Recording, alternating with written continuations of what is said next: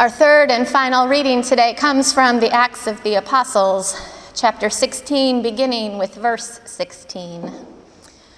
One day, as we were going to the place of prayer, we met a slave girl who had a spirit of divination and brought her owners a great deal of money by fortune-telling. While she followed Paul and us, she would cry out, "These men are slaves of the Most High God, who proclaim to you a way of salvation." She kept doing this for many days.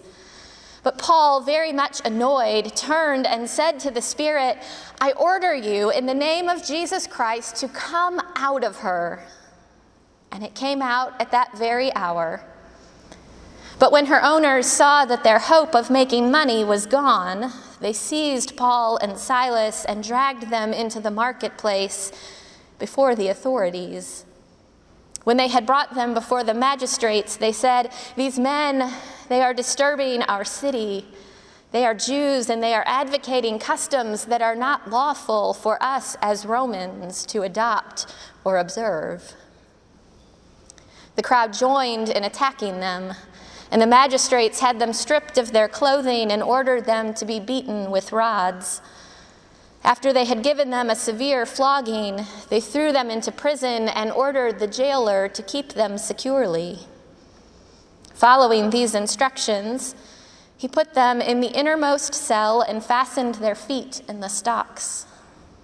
About midnight, Paul and Silas were praying and singing hymns to God, and the prisoners were listening to them. Suddenly, there was an earthquake, so violent that the foundations of the prison were shaken, and immediately all of the doors were opened, and everyone's chains were unfastened. When the jailer woke up and saw the prison doors wide open, he drew his sword and was about to kill himself, since he supposed that the prisoners had escaped. But Paul shouted in a loud voice, "Do not harm yourself. We are all here." The jailer called for lights, and rushing in, he fell down trembling before Paul and Silas. And then he brought them outside and said, "Sirs, what must I do to be saved?" They answered, "Believe in the Lord Jesus, and you will be saved, you and your household." They spoke the word of the Lord to him and to all who were in his house. At that same hour of the night, he took them and washed their wounds. Then he and his entire family were baptized without delay. He brought them up into the house and set food before them, and he and his entire household rejoiced that he had become a believer in God. Friends, this is the word of the Lord. Thanks be to God. A slave girl, a fortune teller, a healing born out of annoyance, a beating, an imprisonment, an earthquake, a jailbreak, and a baptism. This story raises more than a few questions.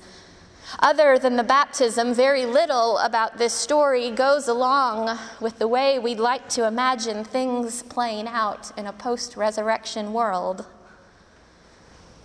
Much could be said about the world today. Much the same could be said about the world today, which is why with both this story and today's realities, I wonder if we might do well to focus on the places where things go right. There's nothing right about a slave girl, a young woman, a human being held as property. And while his motivations might have been less than perfect, Paul casts the unhealthy spirit from her, setting her free from one piece of what has bound her spirit. It is not a perfect solution because she is still a slave, just a slave without any fortune-telling power. So now she's actually a slave that is worth considerably less to her owners. But don't overlook this. Paul and Silas, they could have passed through town without any trouble to themselves. All they had to do was to leave that slave girl alone. if they had just let her be and remain in her difficult circumstances.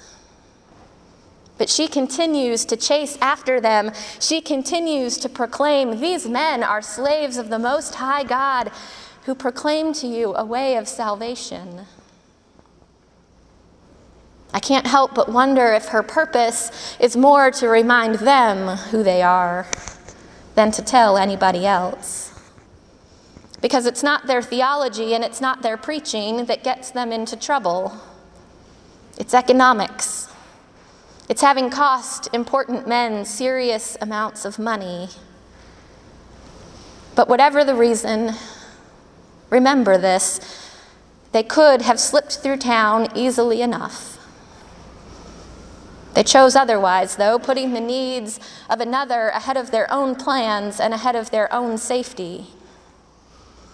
In a world where injustices are complex and multi-layered, Paul and Silas do not have the capacity to fix everything.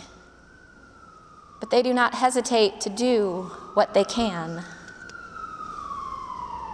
It's for this reason that they are hauled into the center of the marketplace and accused of disturbing the peace by being different. The crowds join in attacking them, and they are stripped of their clothes and beaten with rods and thrown into prison, into the innermost, darkest cell, with their feet in shackles. And around midnight, the text tells us, in the deepest dark, in the loneliest hour, Paul and Silas pray, and they sing hymns to God, and the prisoners are listening. My friend Sarah Brower, she says, "I would like to think that if I were imprisoned like they were, I would be praying too. But I suspect that I would be praying like a hot, panicked mess without any dignity whatsoever, and likely without the ability to carry a single note on a shaky voice." How do you think you would respond?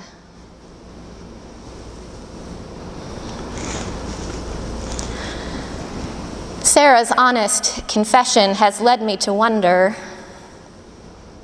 what were they singing? What prayers were they repeating? Were their arms raised toward the heavens, or were their heads bowed down in distress? Were they singing the Psalms, their oldest and best songs? Were they singing an old version of Amazing Grace, recalling the dangers, toils, and snares through which they'd already come? Were they pleading, singing, "Help of the helpless, Lord, abide with me"? Were they remembering the Magnificat, telling themselves and all those shackled up with them that God's mercy is for generation to generation, that he has put down the mighty from their thrones and exalted the lowly, that he's filled the hungry with good things and sent the rich away empty, and that surely he will come and proclaim release to the captives? If you were in their shoes, what would you sing? It was about 10 years ago that my friend Frances stood on a stage at a girls' boarding school in Ho, a city in Ghana, and told a room full of young women a bit about her faith. She told them about her grandmother, who taught her the hymn, "What a Friend We Have in Jesus," teaching her not only the words, but teaching her to sing it whenever she was afraid or uncertain. "Do you know the song?" Frances asked the girls, and she began singing in English.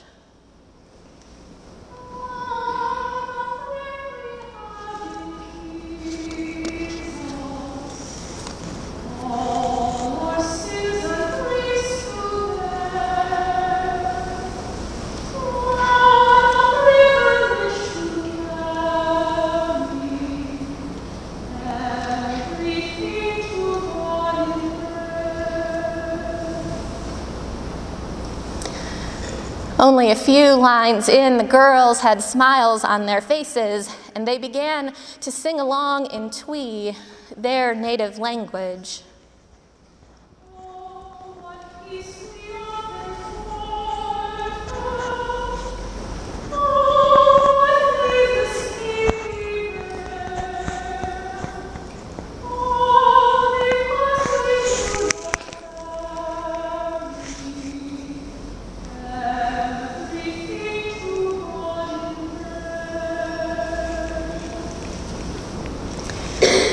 was a beautiful moment when an old hymn united us across continents and cultures and languages. Our time in Ghana overall was a rich one. We learned more about the Presbyterian Church there. We met with pastors and worshiped in sanctuaries of all sorts. We were welcomed as overnight guests in small but proud homes. We toured the country and discussed contextual theology with deans and professors at the Presbyterian Seminary in Accra, the capital city. In the more urban areas, we were fortunate that many of our hosts spoke English, as none of us knew the language or dialects spoken throughout Ghana.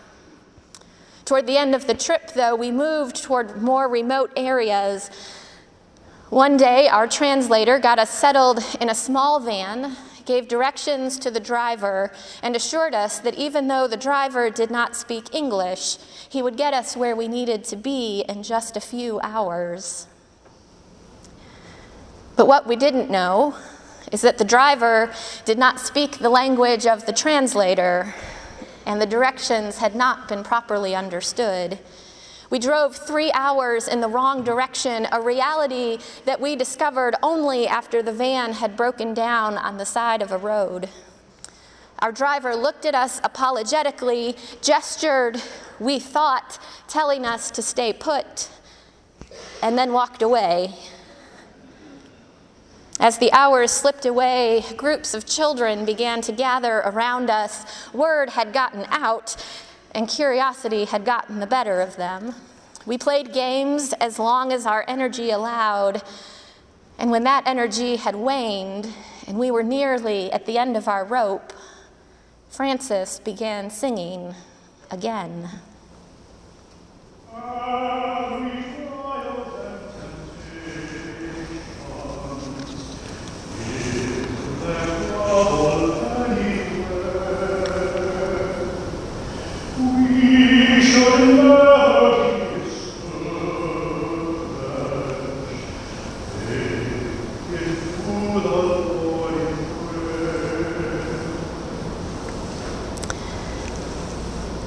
Now later, she would admit that she was singing mainly for herself in that moment, but it helped all of our spirits when once again voices in a different language joined the same melody.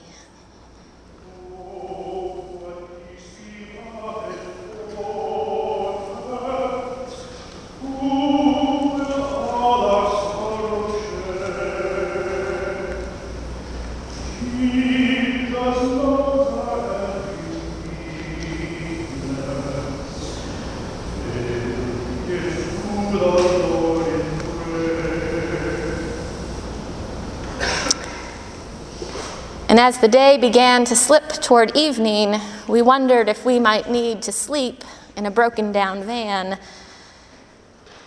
But it was then that half a dozen cars drove down what had been all day an empty street and stopped right beside us.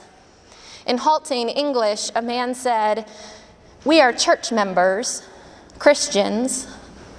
Some of our children have been here with you all day, and they told us that you were singing songs of praise and that you might need some help. Do you need help?"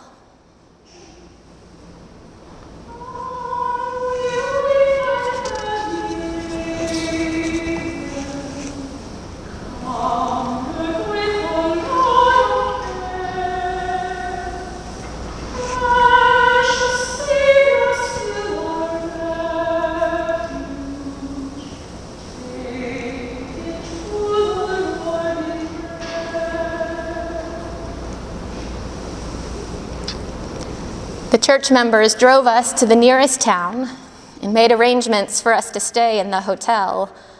"The owner is a church member," the man said. "Your van will be repaired in the morning. You have nothing more to worry about."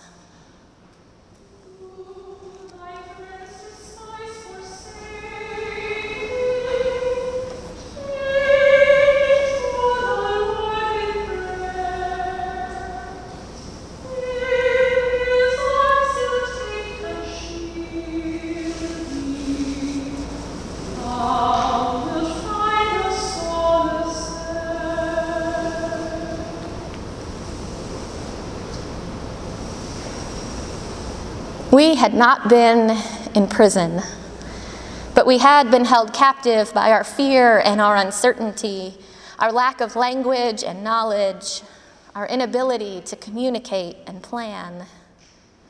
And sometimes singing and praying really does shake the foundations and set us free.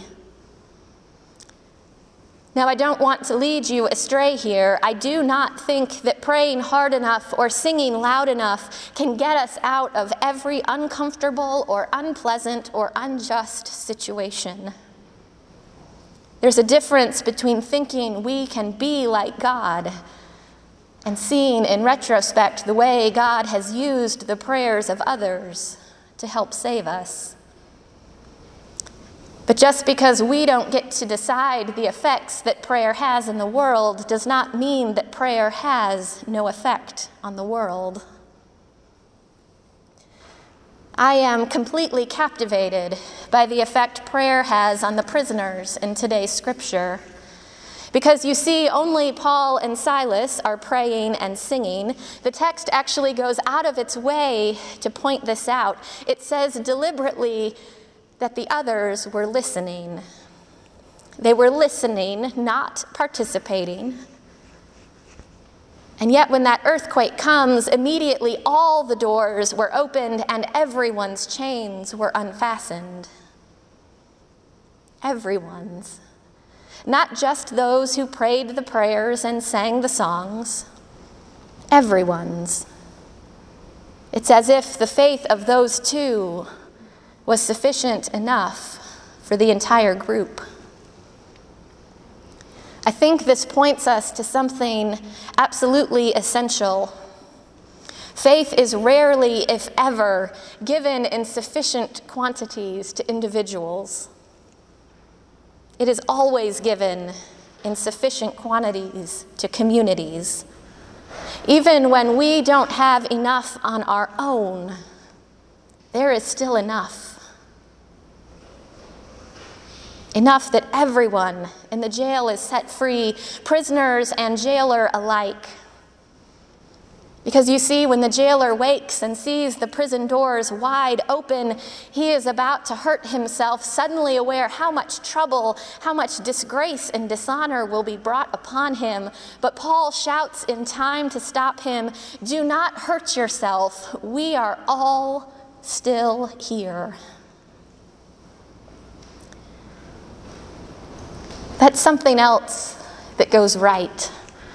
Don't you see?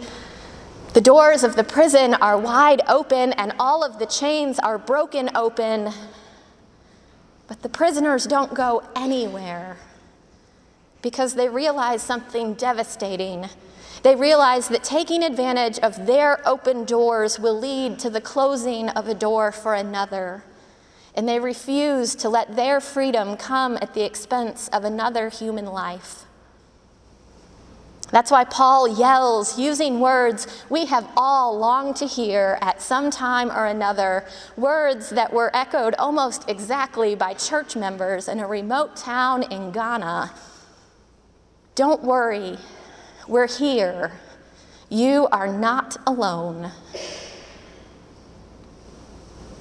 You see, all alone, death almost always seems inevitable. But together, new life is always possible.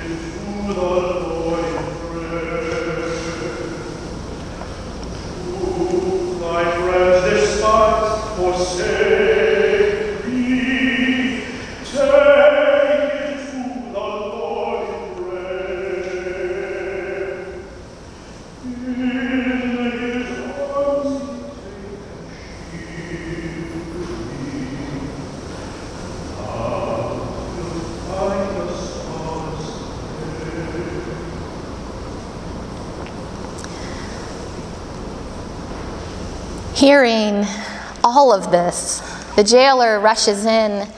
"What can I do to be saved?" he asks. "Believe in Jesus," they tell him, and he takes them to his home where his doors are open to them because they refuse to close the door on him. And he washes their wounds, and then they wash his whole family in the waters of baptism. Prayer and singing. They can't change everything. They can't fix everything. But they can help us see what's right in any given situation, in any given individual, and in any given community.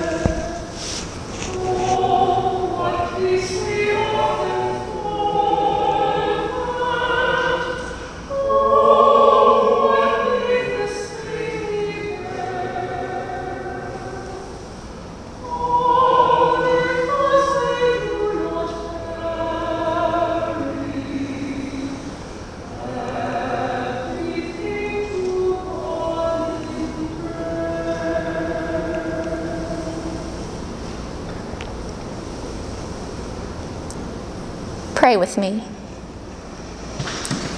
Gracious God, we believe. Help our unbelief. In Christ's name we pray. Amen.